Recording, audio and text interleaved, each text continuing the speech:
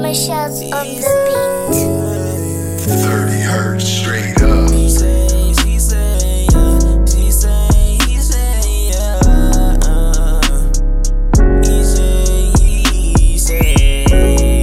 Hello everyone and welcome back to He Say, She Say, Too Real. I am your lovely host, Marquita Watson, and here with me I have my handsome co-host and husband, Ralph Watson, aka Boogie. Now, we did add to our podcast name because we wanted our audience to know that we are keeping this podcast too real and uncensored. We want to discuss the truth and nothing but the truth. So in today's episode, we will be discussing Ralph's re-entry back into society and how we dealt with that. Also, how I was able to adapt and accommodate him on his journey. Now, remember, this topic that we're discussing again today is from our point of view. And if you have any ideas or you want to weigh in on the subject, feel free to message us at he say, she say, Marquita and Ralph at gmail.com to have your questions answered and to share similar stories. We would love to hear from you. So let's go ahead and dive in.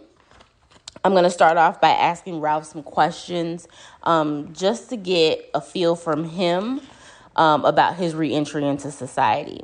So one question that I don't think I ever asked you, but wanted to ask you was it hard not really having a lot of previous work experience when going to apply for certain jobs or going on job interviews? well, honestly speaking, I had took a class for career tech, with a guy who was an amazing teacher. And we did mock interviews, and he spoke with me about the things you should wear, the way you should present yourself, the questions that you should ask, and so forth and so on. And so when I returned to society, I did have a little bit of work experience. I had worked at a factory here, factory there. So when I did get out, I went to these interviews and I wanted to try on and see, was what this guy talking about really, what was going on in society nowadays. Sure enough, I went on 5 interviews and almost every question that he said they would ask, they asked. So I was kind of ready for it. And almost every job interview that I went to and the way I was dressed, they complimented that on how I came in there and the way I presented myself. So how did he tell you that you should dress for interviews? Well, he said dress the part, so say I was going for a construction job, he said it would be best to wear steel-toe boots, khaki pants, a nice shirt.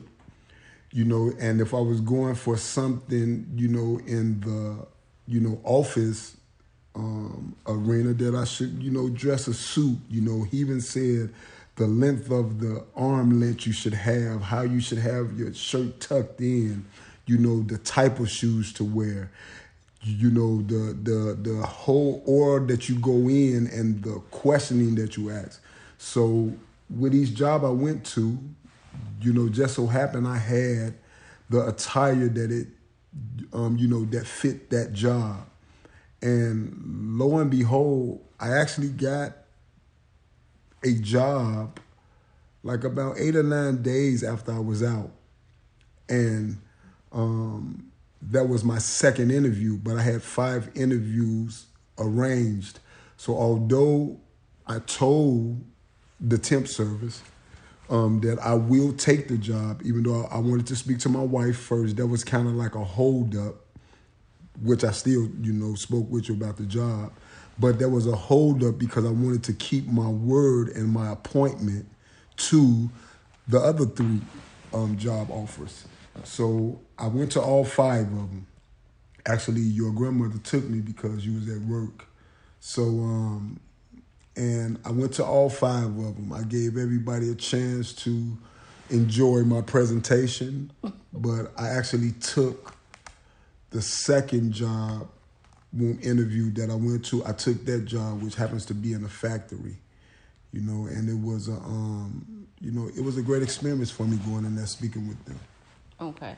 Well, when you mentioned that he told you about all the questions they would ask, did he mention what questions you should ask? Because I know that there's been many job interviews that I've gone on, and I've done a lot of research about those jobs first. So when they did ask me, do you have any questions? There were many times where I didn't because I had already done my research. So again, were there specific questions that he taught the class that they should ask the employer during or after the interview? Yeah, he did. And I don't really necessarily remember them all, but I do remember a few of them. He said for the ask him, what position are you guys hiring for? I think he wanted to know, what shift that you had available. I believe I forgot the rest of them, but I know, I was fresh out, so I remember all of them. And, like I say, they was impressed with the way that I presented myself, with the attire, and the mannerism, and the way that I asked the questions to them. They were saying, "Man, those are good questions," So and I learned all of that from him. It's a career tech class, and he taught me how to type, 25 words a minute, which I was, like now I'm computer illiterate. It's hard for me to catch on to like the Facebook or how to do the emails or the TikToks and all the rest of that. So, I'm just now learning how to do all of those things. But it was because of that class, which actually got me out early. He say, man, you pass the class and you get the credit and you get the certificates. And they gave me, I think, 45 days good time, which is how I came home on February 6th of 19. So, yeah, those are some of the questions that he asked me to ask them. Okay. So another question I had was, have you ever had any mental barriers that may have tried to delay you from re-entering society? And when I say that, I mean, like, were you scared of, being around the atmosphere that you were going to, or was there anything that was mentally troubling you that made you think before you went back home or before you came home that I'm not going to make it, I'm not going to do good, that I might be right back in here? Oh, man, that's a heck of a question. And to be honest with you, the way you're asking these questions, you sound like a professional interviewer. I'm very proud of the way you're asking the question. But, no, I didn't have any mental barriers because, like I said before, this was my second rodeo. Now, those mental barriers was there the first time I came home back in 2004, because I had not had a legit clock check-in, paycheck job. Okay. So because I had went through it one time and I had dealt with temp service, manpower, so forth and so on, right? I didn't have those mental barriers. Plus, right, I was a little bit more knowledgeable about things and I wanted to do better this time. So I had investigated a few things. I asked a whole lot of people about how to do this, how to do that. So, and I was confident, like I am now, with the podcast or anything that I do. I'm confident that going in, I got two answers on the table that I can get. Yay or nay. Mm-hmm. And I'm convinced that I'm a great worker, good work ethic, so that if they say nay, they lost out. They say yay, I get to show them, who they talking to, who they dealing out with. Yeah, for the show up and show out. So, and then, I do have a few certificates under my belt, as you know, for construction occupation, so I know how to build. I take that back. I don't know how to build. I have a certificate in construction occupation, and I also have a certificate in commercial custodian, kind of like a janitor too, but I know how to buff and wax floors. So there's a few things that I know how to do already. I guess the barrier may come in when I had heard so many stories about they're going to check your background, man. They're not going to do this. If they find out you're an ex-felon, they're not going to do this. And, right. So I was kind of leery about, man, what do I put down on the application? Now, our teacher told us what to put down. I'll explain later that, yes, I've been incarcerated, and I'll explain upon arrival. Right. Some application wasn't accepting that bull crap, but I knew that if they allowed me to get in front of them and talk to them, yeah, and that I believe that my mannerism and the way that I conduct myself and the way I speak to them, that they at least want to say, well, we'll give the guy a chance. But to specifically answer your question, I would like to say, yeah, that one barrier of the background, I think that was something that I was very leery about as well, because like you said, you're a great person, you got great work ethic and all that, but it just seems like in today's society, once they see that there's a background, they automatically shut you down. Yeah. And I didn't know if for sure that was going to happen, but I guess I was afraid for you to get a lot of no's at your interview just because of that. Right. Because you like you said, you got to give a person a chance. Yeah. And a lot of people, even a lot of ex-cons or ex-felons, have you supposed to politically say it, come home. They have the experience. They know how to do these jobs, but because people don't give them a chance, they losing out on good workers. People that actually want to work and come to work. Well, yeah, but see, look, I'll play devil's advocate with it. A lot of times, we, and I mean the guys coming home, we have put this sour taste in society's mouth. Right. That, you can do good for 30 days and he'll be right back in, or, he'll steal something from the place. And a lot of times that take place, the guy get out, his intent be good. Mm-hmm. Then he get into the workforce and he get into these people's businesses who've given him a chance, and now he done stole something or he ain't showing up and all that. So now that's closing the door for the next guy who do want to come in and do right, and, show up and show out. So, right, I guess it's all about, laws change every year or every so often. Like in Illinois now, they are trying to, get to the point to where they can't use your background. Right. And, but for the most part, it's good when you give a person a chance. That is good. Yeah. They don't have to, but it's nice when you do give a person a chance and he do show up because it leaves the door open for the guy. The next person. Yeah, behind home. Yeah. And that with that example that you gave about them coming home and they do good for a while and then they start stealing or whatever the case, it reminds me of, remember on Jason's Lyric when his brother came home and his mama got him a job at the store she worked at, and she was so distraught because she had been working there all that time and her register never came up, missing money or whatever the case is. And he worked there for one day. Right.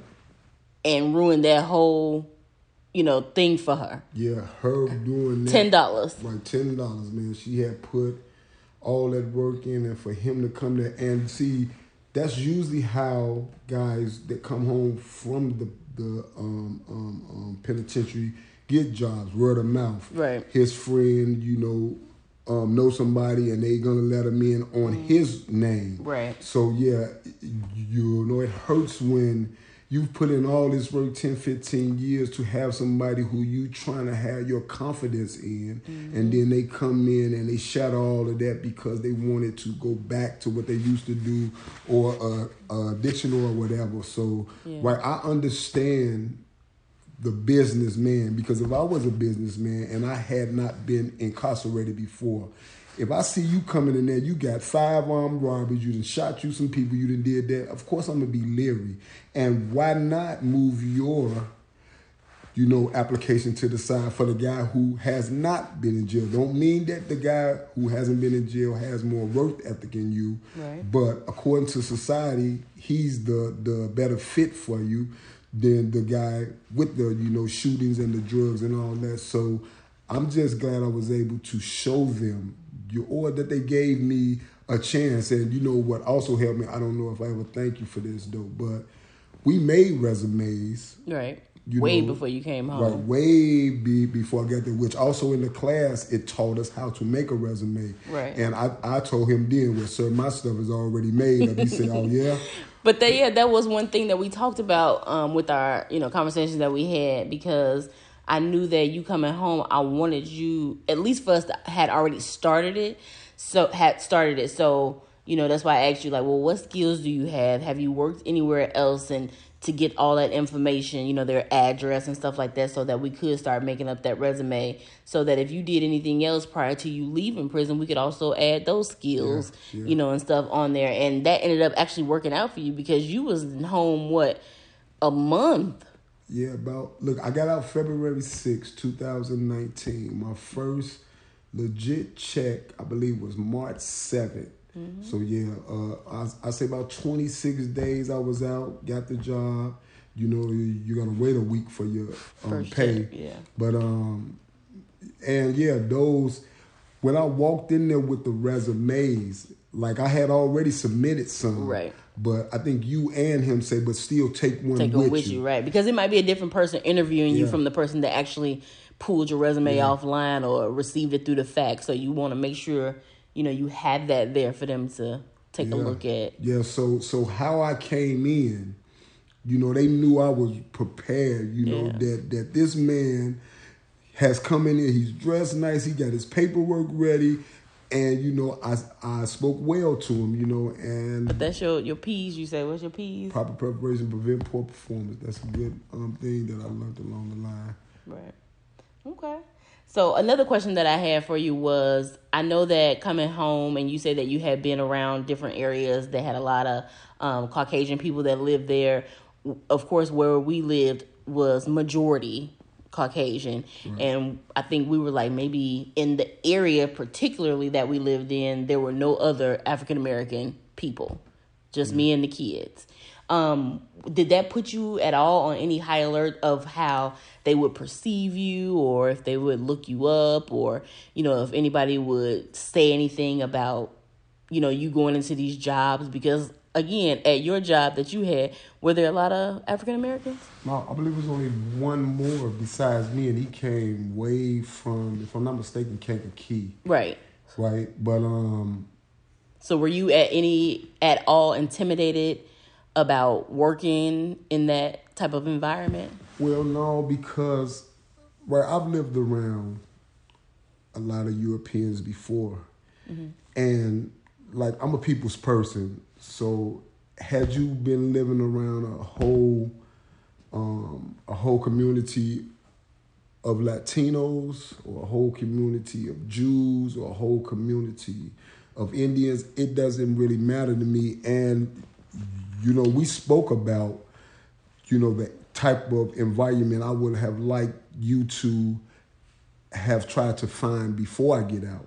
So once I knew where you was at, and you explained that, man, it's a whole lot of Europeans here and there, I was more or less happy that it was more like that, as opposed to being threatened, right? Because like I say, I'm not...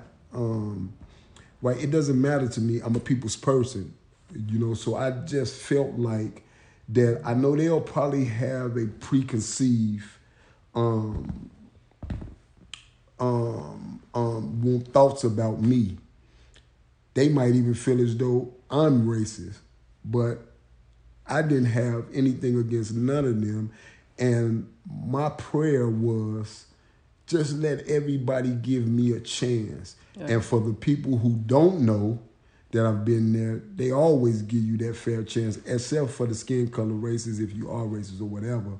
But by them not knowing me, I felt like how are they going to dislike somebody that speaks to them, or they see out with his kids, or they see me, putting them on and off the bus, or they see me and you together, we're laughing, black love at its best, right? So I was just praying that they didn't prejudge me by the color of my skin. I knew that all of them wouldn't know that I was, fresh out the penitentiary. Maybe I looked like that with a Dago tee on and a few muscles here and there, but I just felt like that they don't know who I am.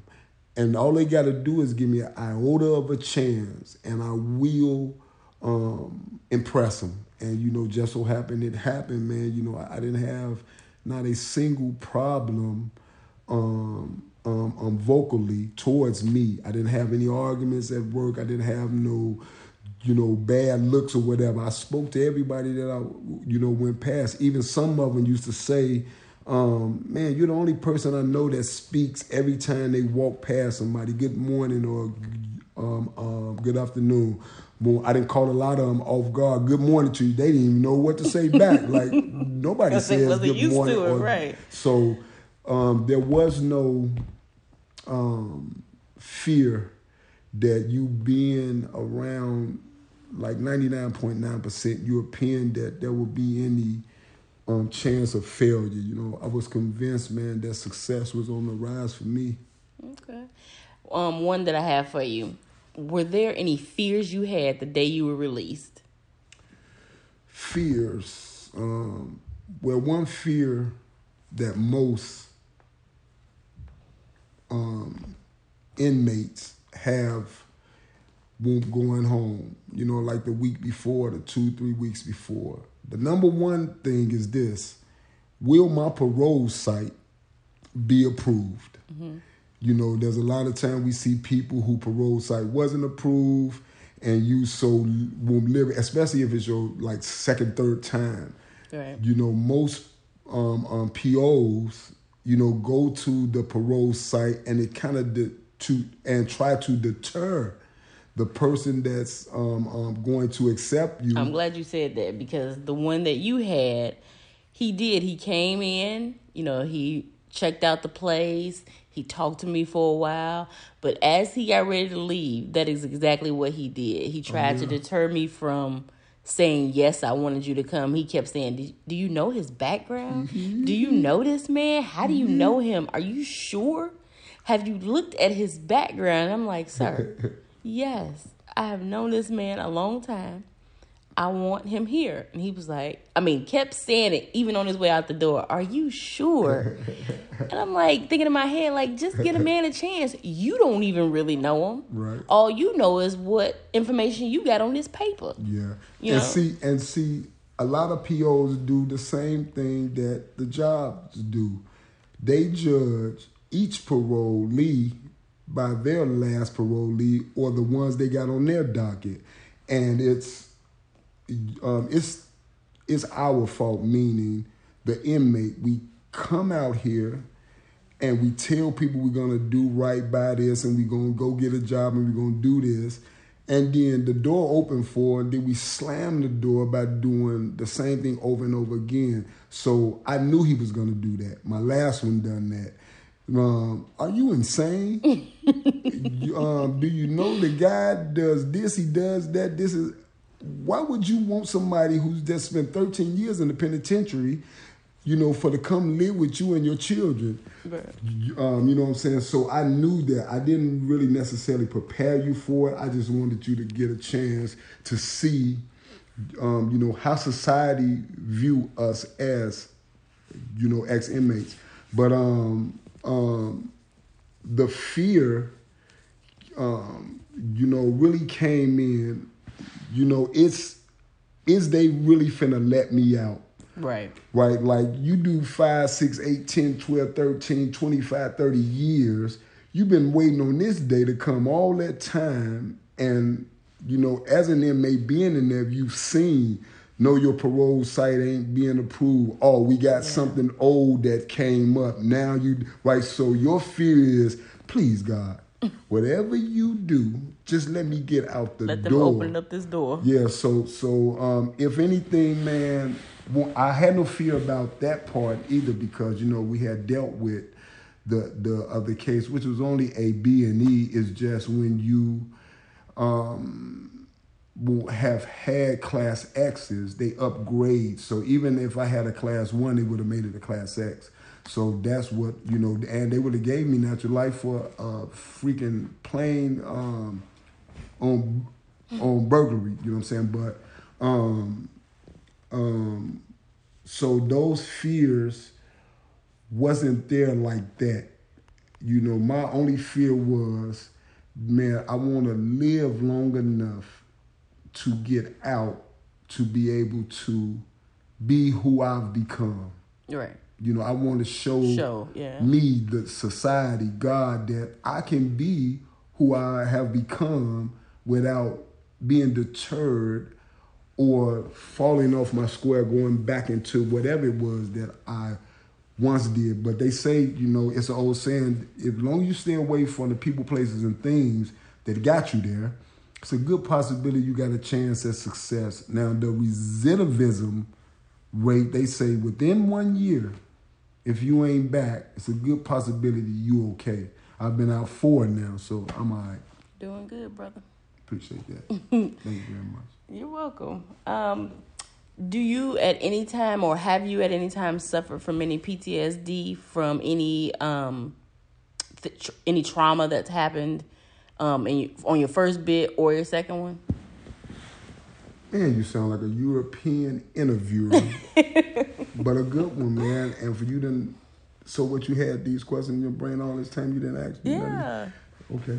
Well, man, but these are some good questions. When you say PTSD, is that any type of stress? Yeah, post-traumatic stress disorder? Like, has there been anything so traumatic that has happened or that you've seen happen to other inmates, or to yourself, friends, family, being in prison, that affects you to this day? To this day? Well, I'll just say this. I'll say no, because I don't really know the real definition of post-traumatic stress disorder. I've heard about it. But I'm from the south side of Chicago, born and raised, and I've been there all my life. And on the south side of Chicago, 1991, until I got out the last time, it's kind of a hardcore place to be, so I survived that, unscathed, no shots in me, no shells in me, all that, no stabbings and all that. So by the time I made it to the penitentiary, like the fear that maybe a first time I may have, I didn't have that. Mm-hmm. I had just came from the jungle, with wolves, you know what I'm saying? So it wasn't as traumatic as another person might have would have took it.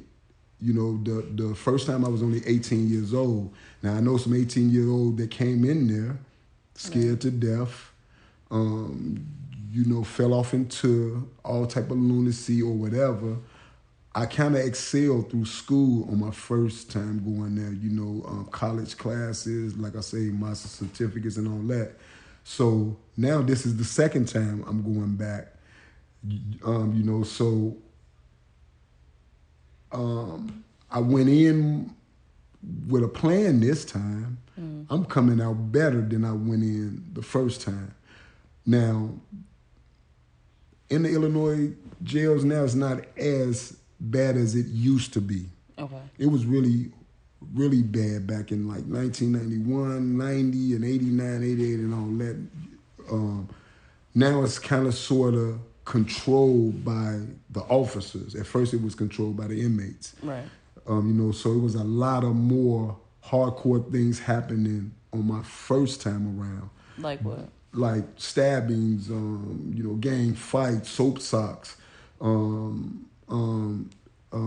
just all the bad things that you see So, on like, TV. I was going to say, the stuff that we see on TV, like the inmates having sex in the visiting room while kids is there, different, like, things like that was really happening? Yeah, all of that took place. And anybody who may be listening, it's not, now Illinois, it doesn't happen that way, but yet you go to the other, I just saw that recently, I think it was on YouTube or whatever y'all call it, where the inmates got the phones now and the guns. Right. And see, we did that 90, 91, 89, 88 and all that, drug selling and the drugs in there, so, but now it's more controlled by the officers, you know what I'm saying? So, and like I say, I went in this time with a plan and I prayed a lot, God help me, for to come through this and, not to fall victim to none of the bad things that come along with, being in there for 13 years.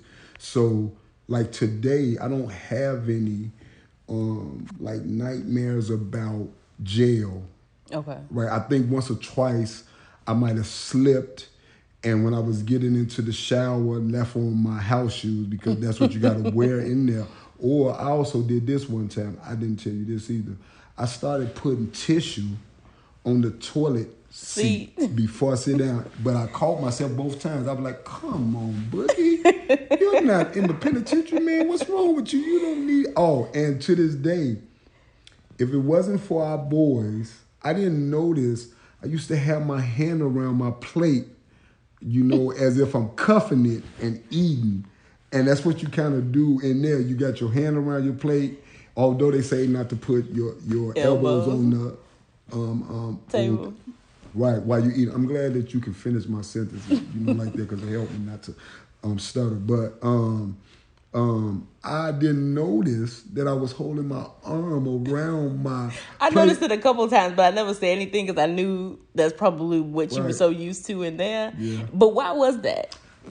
Well, it's a movie where the guy say, "Hey, you want your cornbread?" Things like that happen there to where, although it didn't happen to me, but I guess you start getting so used to doing certain things, like you have to go to shower with maybe 8 or 9, 10 people, or you got to be in the cell with maybe 3 or 4 other guys, or you in a line and you cannot break the line for because of the threat of violence and all that. So the arm around there, you don't notice it in there, but had the boys not caught me, I probably would still be doing it right now to this day, because it was just an habitual act that I used to do, man. So, but as for the for the further answer your question, I don't have no PTSD about being in jail or anything happening. Right, you know what I'm saying? Because I didn't have nothing traumatic happen to me there. The traumatic thing was that they gave me 25 years, then they gave me 26 years. So that day of the one when they gave me 26, that was like the most traumatic, I guess, feeling I could feel, man, because I think that's when I had my first epiphany. Oh, man, we can't do this like this no more. How many 25 and 20, even though you got to do half of it, but how many times you going to be able to do 12 and 13 years in the penitentiary? Boy, you better try to figure something out this time. Right. And I figured it out, man. So to circle back to your, was it proper preparation prevents poor performance? What preparations did you make on your end for re-entering society?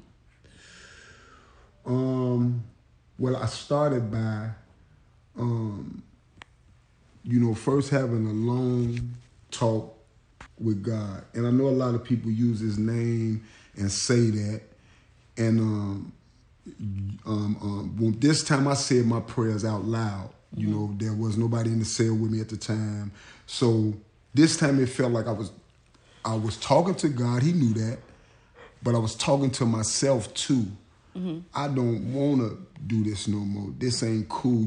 It's people that'll think, you keep going back to jail, man, you must like boys. Right. Because if you go, that's all that's in there. Right. Or you must like or you can't deal with society on society terms, or there is that many trials and tribulations going on out there that you need to come in here, or what? You don't like paying rent, and you don't like all of the responsibility that comes with freedom. Right. You don't know how to deal with that, right? So I had to just really question myself, like, man, what's wrong with you? Why you keep making bad choices? And why you back here today, man? Right. So I had a long talk with him, and actually that came like about 6 to 8 months afterward, because I guess you can call this traumatic.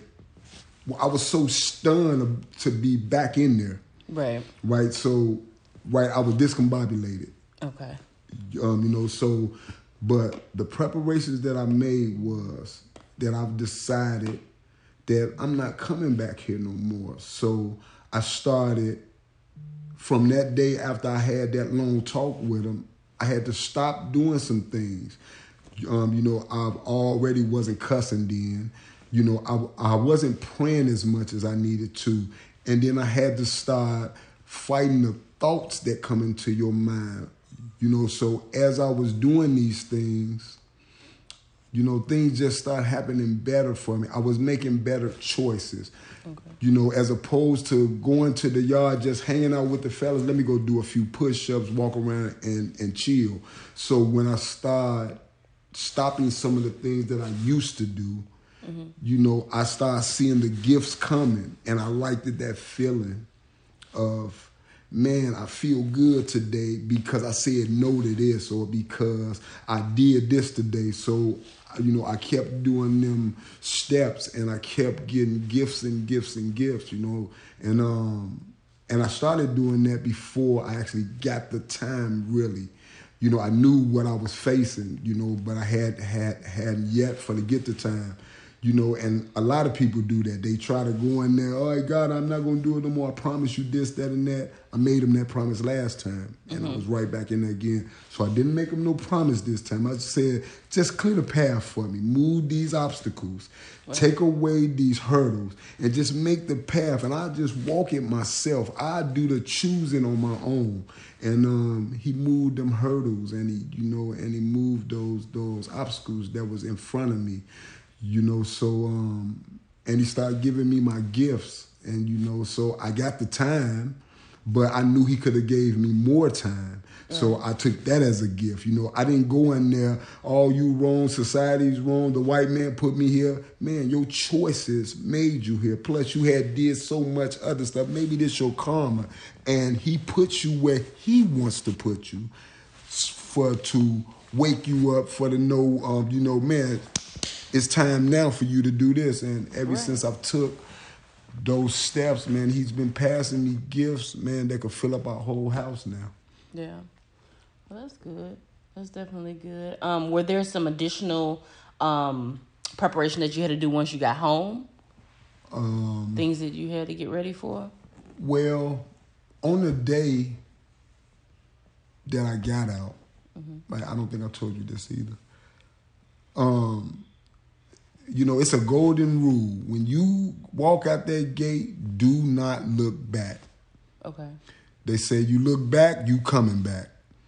I was so convinced in who I had become that the day I got out, which is the day you came and got me, when I walked out the gate, I guess now you know why I stopped and I turned around and stood right there for a minute.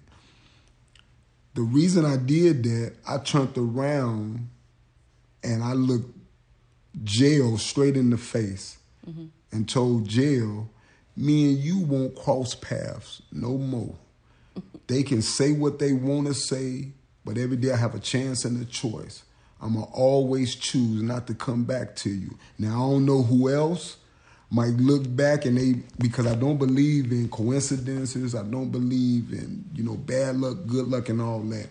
I believe you are, in control of your destiny. I knew me and him wouldn't meet no more. So as I walked out and turned around, I told him, man, me and you will not cross paths no more. And then I turned back around And I don't think I told you this either, but I looked straight towards you, and I said to myself, God, whatever you do, just let me be the message that I bring, and let me keep my word to her. Because I felt like this. And keeping my word to you, that means I kept my word to myself. Right. And I just knew that the world had already written me off how they write any other body who keep going back and forth. And I knew maybe your friend, you may have naysayers and yaysayers. My job, I had one job. Keep your word to her, and then you don't have to worry about coming back. You won't be back here saying my bad, or I apologize, or God, man, they made me do this, or I didn't have this. I just turned around and said, just keep your word to her. And I'm praying that, so far I have kept my word to you. Most definitely. You've done a great job with that. I don't take that as a Like compliment. I told you before, you've done everything you said you was going to do and more. I take it as So a compliment. I really appreciate you keeping your word in that aspect. I take that as a compliment. You are welcome, dear. Yeah, thank you. So I think, a couple things that I did in order to prepare. Yes, I was going to ask you that. What did you do? There wasn't much that I had to do. I found us a place. Okay. I got the place together. I made sure it was comfortable for not just you, but for the kids and myself as well, because I knew that's what we would be for a while before we even moved here. Making sure that you had clothes. I went shopping and bought you some nice clothes and shoes and all of your hygienic products that I knew you would need. And I got you that big duffel bag, and I made sure that you had traveling stuff as well. I got that bag right now, that Puma bag. The duffel bag, yep. So when I came to pick you up, I had that bag full and ready for you because, like you told me, you was like, they sending me home in sweats. So I brought that bag. Even though you didn't change, you had the option to. Yes, and I appreciate that. So you had a wallet in your bag that had money in it. That was the first time I ever had a wallet before. Really? Yep, I haven't had a wallet before. That was my first wallet. Yeah, you had a wallet in your bag. You had your money in your wallet. You was ready to go. Yep, clothes. I think we stopped and we did. We stopped at Kohl's. That was our first Kohl's, stop. And I got them red and black, white, red, and black Nikes. Yep, you got some new shoes. Right. I believe we stopped at, you say Dunkin' Donuts. Dunkin' Donuts. That was our second stop. To get the coffee. The coffee. Great cup of coffee. I want to shot Dunkin' Donuts out. Y'all are the bomb. And look, to this very day, I love Dunkin' Donuts. You love coffee. Yeah, but I like. But look, McDonald's have a good one. Dunkin' Donuts have a great coffee. Yeah. And then Starbucks, of course, is number one. I'm not a Starbucks fan. I am. She is. I don't. Oh, now look at this. You say, I don't want you to underplay that. What? Right. You say I didn't have a lot to do. Just the. I mean, in my opinion, I didn't feel like I had a lot to do. I mean, it was big enough that you were coming home from being in prison. Right. I think that was the biggest thing of, preparing the kids. Even though they didn't know when you was coming home, they were very surprised the day that they came home from school and you were there. But I think that, for me, was the biggest thing, us preparing, because it was just us. Yeah. The three of us. So for now there to be, my kids, they slept in the bed with me all the time. Yeah. So now they come home, even though they knew you, they had been seeing you for years on visits. Now you at home with us. See, I offered them to get in the bed too. Yeah. Because I didn't mind. And they did a few times. They did. Every now and then they might coming in there. the bottom of it now. But no, I don't want you to underplay what you done for me, man. Because what you may look at as a simple, you had to pay the first month's security and, rent, or the clothes that you have for me, or the wallet with the money. I believe it was $300, my first touch of paper ends, and it was some of the new money. I hadn't seen some of them or touched them, but the fact to have that form of launching pad prepared for anybody, man. Right? There's a lot of people who come home, they don't have anything, you know, and they fail. It's some who don't have nothing and they succeed. It's some who have everything and they be just fine. And there's some that have everything and they fail. But we talked about it, though. Like, even I asked you, like, what's the first meal you want to have when you come home? You remember what it was? Yeah. Pot roast. Biscuits. What was it? Green beans? String beans. Yeah. Grape Kool-Aid. So I had went and, of course, got that meal prepared, but grocery shopping because I knew you didn't eat pork. Yes, ma'am. And I had kind of transitioned myself and the kids already out of eating pork because I felt like it was important enough for me to not even bring it around you. Yeah, which I don't mind. Well, I did that because I didn't want to be cooking, right, you know, in the same pots and stuff that I was making your food in as well. So we just had no pork in the house, period. So we, you know, transitioned to turkey bacon or turkey sausages. And majority of the meat that I was buying was smoked turkey and beef this and beef that. There was no more pork that I was buying. Which is what I mean by I don't want you to underplay the blessing that you had prepared for me. You know, those are things that to help one succeed, the best thing is to have a good launching pad. You had everything that I needed personally. Now, I don't know about if somebody else would have came home, had you met somebody else, they would have took off the way, you know, I took off. Right. But to have all of those things and, you know, and to have the comfort there, you know, and the security and the understanding, man, and the, you know, family and all that, that's what has allowed me to say I've been out 4 years. Those was some things that I'm never going to be able to repay you for. I am who I am today because of me meeting you. I am where I'm at today because of what you may feel as though wasn't a lot, you know, was a lot for me. And so, and I take my hat off to you, man. I applaud you, you know, every single day for all the things that you have done for me. And I appreciate that a lot. You're welcome. It's no problem. So, I think that was a pretty good discussion about... No. Nice try. I ain't gonna let you get off like that. What? So, let me get comfortable. You come up out the jacket. So, well, I think I asked you about the fears. My fears? Yeah, about what fears.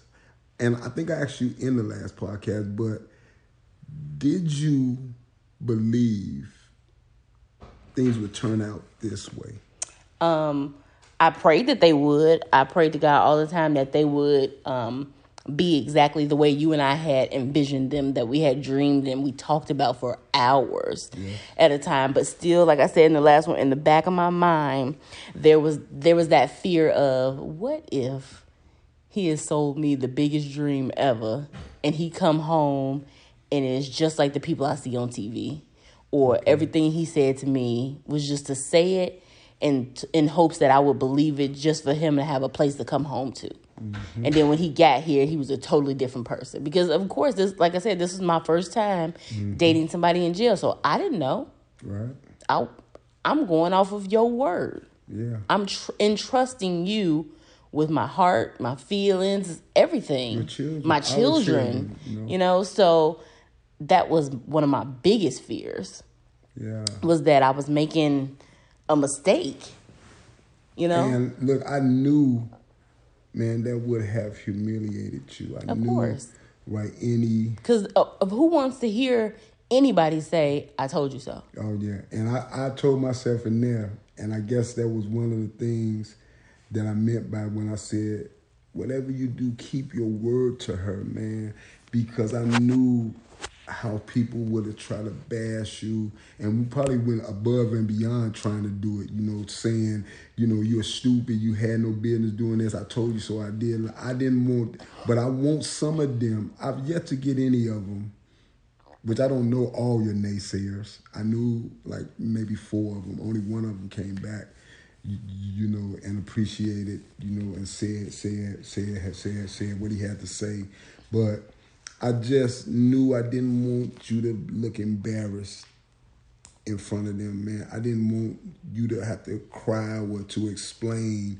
Well, okay, it happens like that, baby. Be okay. Everything gonna be okay. I wanted you to be able to look them in the face, the naysayers, and tell them, I told you so. your mother effing butt that this boy was what was happening. He was the truth, and he's not gonna do me now. Why don't you go tell him you apologize? Right. But you know, I doubt that probably take place like that. But yeah, I knew, man, that you had those type of fears, and you know, and what I also knew, and I think I'm going to ask you about this. How did you feel about us moving in together? Hold on, wait. Right. So, do you think it would have been a better? And I think maybe this was a question. Maybe you should ask me, or you can ask me right back. Right. But do you think it would have been better now that we have lived together for 4 years? Do you think it would have been better for me to go to a halfway house or a cousin house, a friend house, family house, or do you think I should have came straight here?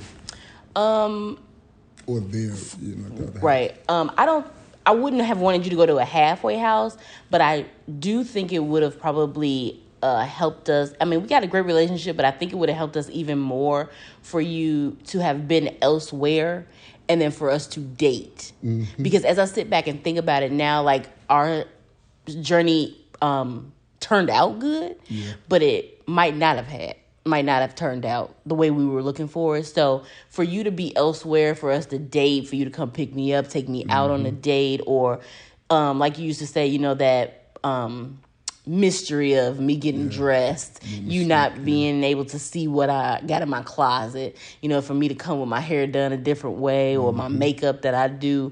With us living together, you had no choice. Yeah. But to see that, I mean, you went out the room and, you know, you would wait till I came out to see, you know, how I looked. But if you were coming to pick me up at the door, I think it would have been a nicer surprise. Yeah. What do you think about that? I guess it's twofold to me. Mm-hmm. One is you don't want to go to a halfway house. Right. You know, you got so many other people there, and it's kind of semi like jail. You know, they got so many rules and regulations. You can get a pass to go out for, you know, maybe 8 hours here, 8 hours there. You must get a job, and they keep some of your money, I guess, for the end of the time that you're, you know, in there. Mm-hmm. You know, it's filthy. Right. You know, so that wasn't really an option for me. I really didn't, you know, that was the last thing that I would have wanted to do. Now, to go to another place and do the things you said, I think that would have been nice. Yeah. You know, because, like I said, you know, I've told you, you know, not knowing what you're going to wear the next day or how you become who you become when you make what you make up, you know, is an arousing thing to me. Right. You know, to not know it, like what color she's going to wear today. What perfume I got on. You know, what perfume. Or, you know, just the whole thing. You know, we had spoke about everything. Right. You know, I have not spoken about the things I've spoke with you about to no other woman that I ever been with. But I like the fact that we gave it a chance and it worked. It worked, yeah. You know, everybody, right, you never know a person until you live with them. Right, I was going to say that. But you also, to add to that, you know, there was a lot of promises that you did make. Because I know you said you didn't want to make a lot of promises, but some that you did make was when you came home, I would never have to do anything. Yes, and since you've been home, since 2019, I have not washed a dish, cleaned the house, you have not. Did the clothes. You're right. You know, like, you do all of that. Yes. And look, that's a part of my appreciation to you, not just because I really enjoy doing, cleaning and washing and all those things. But I wanted to take off any form of weight or stress, Right. or things that you may have had to do. And I know a woman with 2 boys, and I knew as they was growing up, they And was in gonna, school. yeah, right. I knew that they was gonna be a handful. You know what I'm Yeah. saying? They are, wonderful, amazing children. But I was a boy before, so I know how, rambunctious or is it Rambunctious, rambunctious? yeah. A boy can get, and I know how frustrating and stressful it could be to have to do everything. And so for you to have been doing everything for all the time that you had them or other relationships, Right. and I kind of felt I wasn't going to be able to help out immediately financially. Mm-hmm. So, and I had gave you my word, that man, you don't have to touch anything had to do with a cleaning thing, a garbage can, a bathtub, a toilet bowl, right? You no longer have to worry about that ever again, and, it feels good to see you be able to go get some rest and wake up. But I think this, and I was going to ask you this too, I love to decorate and redecorate. Right. So, was it a problem, or do you see? Like now, I don't do it as much. Mm-hmm. I do a whole lot of clean. I just don't redecorate it a lot. Right. You know what I'm saying? I've learned. You've given me a class on that. Right. You've made that perfectly clear. But I'm saying, did you find it impulsive that I was? Is it impulsive or compulsive? Impulsive. That Or I compulsive. did it too much far as the redesigning of the infamous pit. Well, Please okay. let's get to the pit. Yes. So originally when you came home, I had a sectional, which Okay. they called a pit at the time. There was a few times I walked in the house after work and I'm like you took the pit apart itself Okay. and reorganized it, seating where it was still, we could sit around and talk to each other, but it wasn't in the position where I thought I bought it to stay.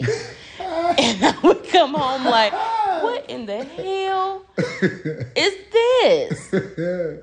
But I'm not saying it didn't look nice the way you did it. I was just so used to it being in the sectional form, which is, I thought, was the reason of buying a sectional. You leave it in that position. In a pit But form. now that you've been home for 4 years and you've redecorated and did everything, I see how you enjoy that, and I had to back off. Yeah. So if I would come home again and I was surprised that you didn't redecorate it or whatever you've done, I just don't say nothing because I know that that's something that you like to do. Right. It's not harming anybody. It's not hurting nobody.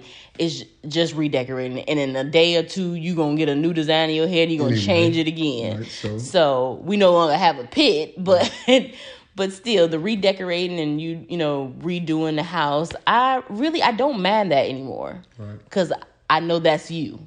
And your mama warned me about that anyway before you came. But I didn't think that it was going to be to that extreme. Right. But she did tell me. She's like, I used to come home at 2 a.m. and he been and had the whole house redecorated. And I'm like, how? He was a child. Yeah, I've loved that for.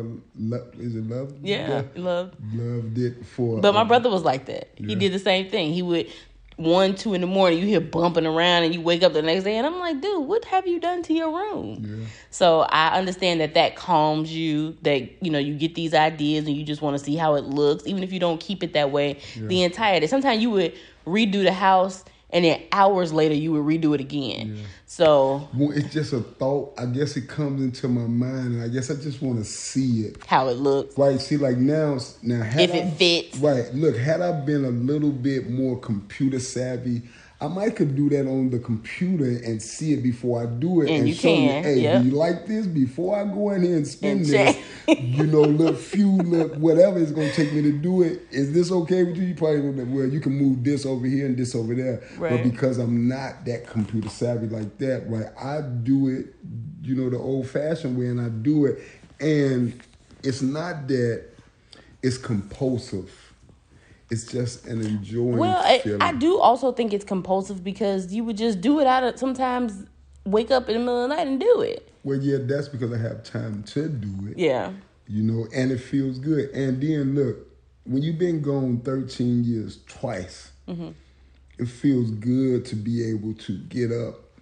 Look, I could just you know, every now and then I just get up and walk outside. The things that is old to you, Right.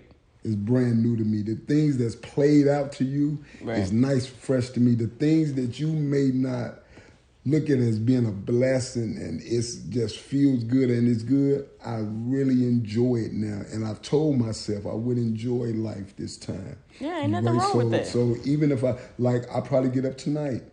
You know, I see some things now that I want to take care of, you know, and get right. But it's just that feeling. But I'm glad that you didn't get too... No, at first, I have to admit, it used to frustrate the hell out of me because, like I said, I was so used to it just being the three of us. Yeah. And once I did something or cleaned something up, they knew, okay, this they room, they keep their stuff together. Don't come in this area, don't move this. So to come home from work and be like, what is this? That was different for me, but I adjusted to that. And now I know, you know, if I come in and the house different, it's not a big deal.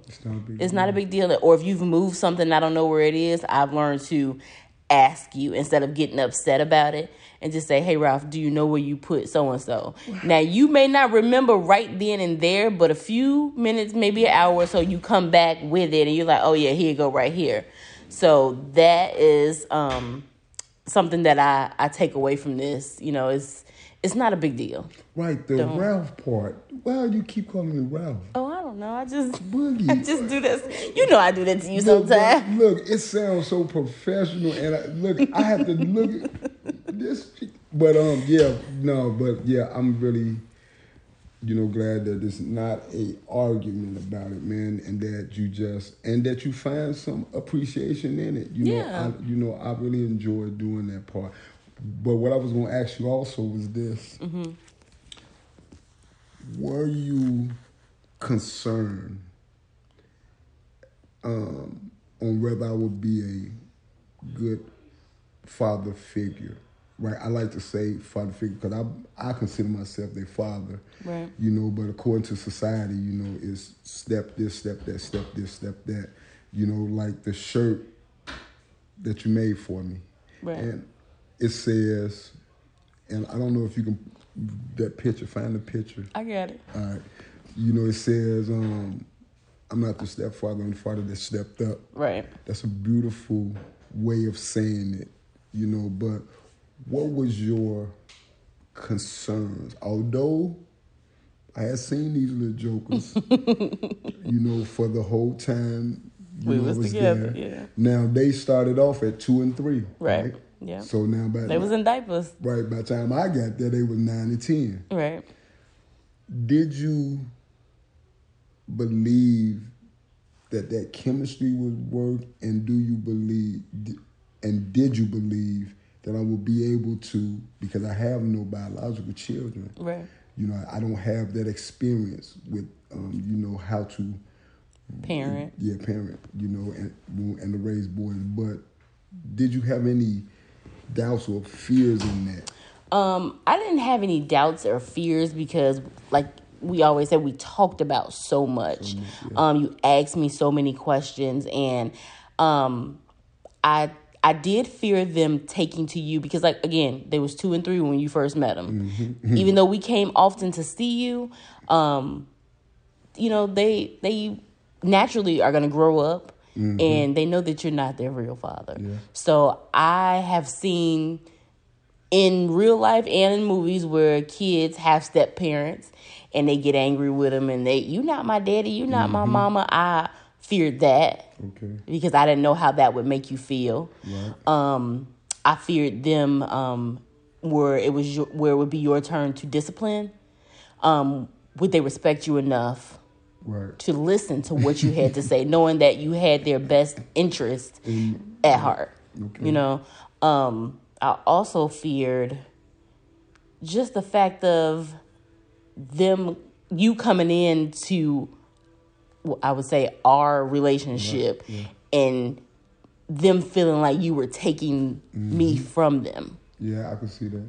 But when it came to the actual parenting part, I don't think that I feared that as much, only because, like we said before, whatever you lacked in that, I knew I was going to be there to back you up. And we can have a discussion, and I can be like, hey, Ralph, okay, I saw or heard what you said to them about this and that. Maybe next time if you say it like this, or if, you and I have a discussion first on us going in there to talk to them together or whatever. But we haven't had to do that. Right. Because they respect you. Right. They listen to you. Right. You have the occasional eye roll because they teenagers. Yeah. He don't know what he talking about. Like we had to tell them, we've been their age before. We know all the slick stuff they try to do, and we probably done it 10 times worse.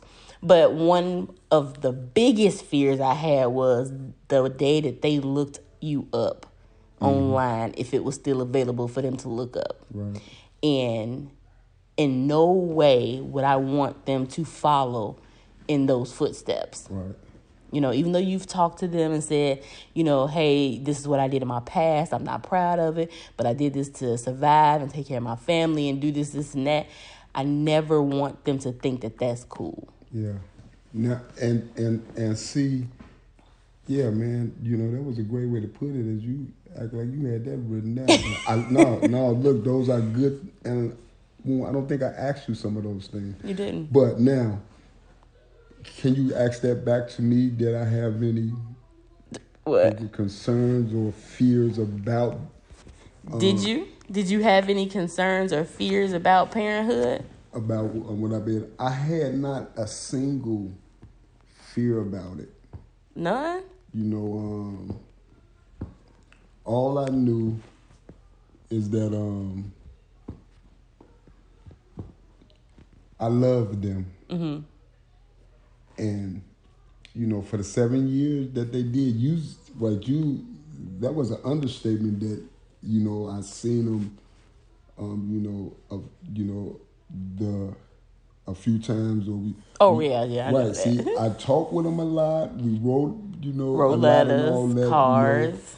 And so on the phone all the time. So I felt there were many nights that you talked to them before they went to bed. Yes. Good night to them, all of that. So I felt like this. I was raised by a stepfather. Right. And an amazing man. I'm giving him a shout out, Otis Reeves. He was an amazing stepfather, and he came into the household where it was 4 boys. Mm-hmm. And these 4 boys is off the chain. My other 3 brothers, we are, were, really bad kids. So I knew what bad was. So I wasn't worried about these boys being too bad. Okay. And the way he raised us, he, raised us with a velvet glove, and he had a velvet tongue. He spoke so, nice and, calm. And for a man to come in with 4, to a household where, she has 4 kids and put his all into it, to this day, I tilt my hat to him. But I knew that this was a different era. Yeah. I had heard about the era that, where the parents are allowing the social media to raise their children, or they some are whooping them, or or the public is not allowing whoopings no more. Right? I felt as though that when they see how much I love them, and they see how cool I am down to earth, and that I'm quick to say, I know I'm not your dad, or that I knew that we would get along well, that they would see this man is concerned about me going to school. He wants to know, what do I need help in? He wants to spend. I think the first day I got out, I learned how to ride a hoverboard. A hoverboard.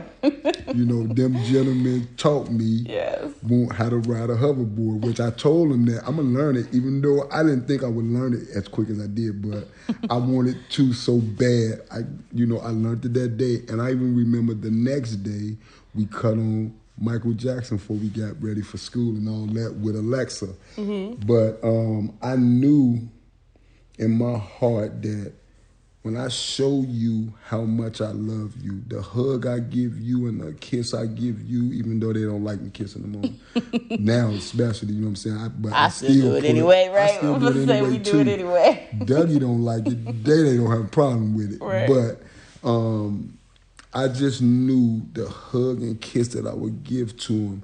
And I knew I wasn't going nowhere. And I knew that maybe that was in their mind. Oh, here come this cat. He finna act like he was happening and do this and gonna probably be gone. Not that they, know stuff like that, but I knew you gonna see me every day and you gonna get to love me even if you don't love me right now. And, I knew that the old techniques of how to parent or the way I was raised, I knew that wasn't going to work. I just wanted to talk to them and hear them out. And, they're so intelligent. Right. They're turning out to be, when I say, some amazing young gentlemen. Yeah, I agree. The thought of them, man, like now they're so big, they got the dreads in their hair. I still see them as little babies. I know. I tried to hug. Today I tried to get, I'm like, Dougie, get over here. Just give me a hug. But most recently, he has been doing that. I don't know what's going on with him, but he been just out of the blue giving me hugs. I take it where I can get it. Yeah. But I knew somewhere in my heart that how would they not love me if I'm there every single day? Right. And I'm showing up and showing out. We do everything together. Everything. Every principal I know, every teacher I know, everything about them I know. I see almost what they're going to become, and I'm trying to, to be a part of everything that they do. And you're not trying, you are. Yeah, you're at all the games and practices and parties and everything. They know that's their dad. Look, when you come around. Listen, my first parent-teacher conference. I was so happy to be invited to one. I told myself, boy, I can't wait to get up in a parent-teacher conference. Right. And when I was in there, boy, I got all my questions that I wanted to ask, everything that I needed to do. Like, man, that looked nice, Dougie. But everything that I, all the questions I wanted to ask, I was able to speak with them. And, I really enjoy, man, seeing them become who I believe they are. Like our son's birthday was just Friday. Right. So now we got two teenage boys. Two teenagers, and, I enjoy them a lot, Marquita, and like I say. You come with the Marquita now. Yeah, look at this. Like I say, you are underplaying what you had ready for me. You had two gentlemen and an opportunity for me to raise two young boys to be young men. That's not something that I take lightly.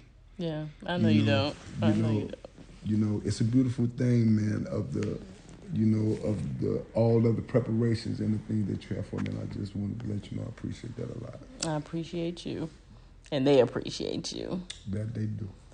Well, guys, we're going to go ahead and end this conversation out a little bit earlier than we did the previous one. But again, if you have any questions, you want to share similar stories, or you just want to comment, you can go on our Facebook page, Instagram, and you can also message us at He Say, She Say, Marquita and Ralph at gmail.com. We can't wait to answer your questions. And we'll probably have a bonus episode coming up in between this one.